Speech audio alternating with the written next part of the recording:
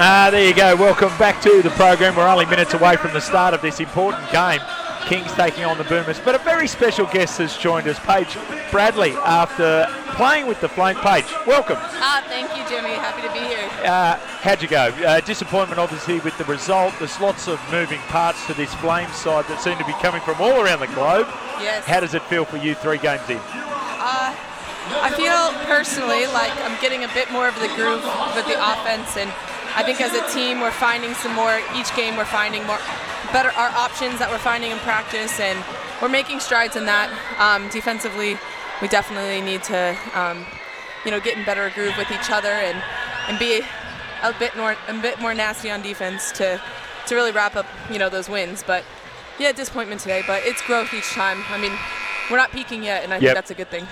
No Tess Madgen, we know that. No Shanice Swain, key players that were added to the Flame squad like yourself in the off-season. Is it just a matter of time that you need, Paige?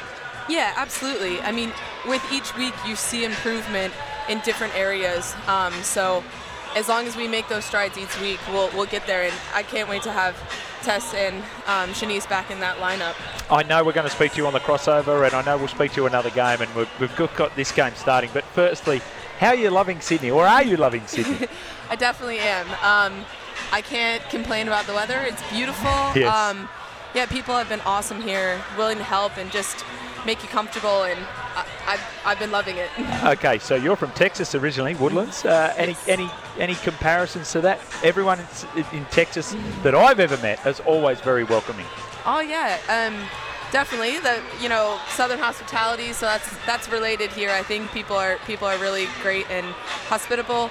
The weather, when the heat. I love the heat. Yes. So yes. The more it warms up, the happier I get. And lastly, what have you made of the WNBL and the women's basketball out here in Australia? I really love it. It's a competitive league, and anybody can win on any night, really. So it's fun to play at this level, and I'm really excited for this season. I think we're destined for some greatness. I think we are too. Thank you very much for your time at short notice, so we really do appreciate it straight after a game. I know we'll speak in the future, but thank you very much, Paige Bradley. Thank you, Jimmy.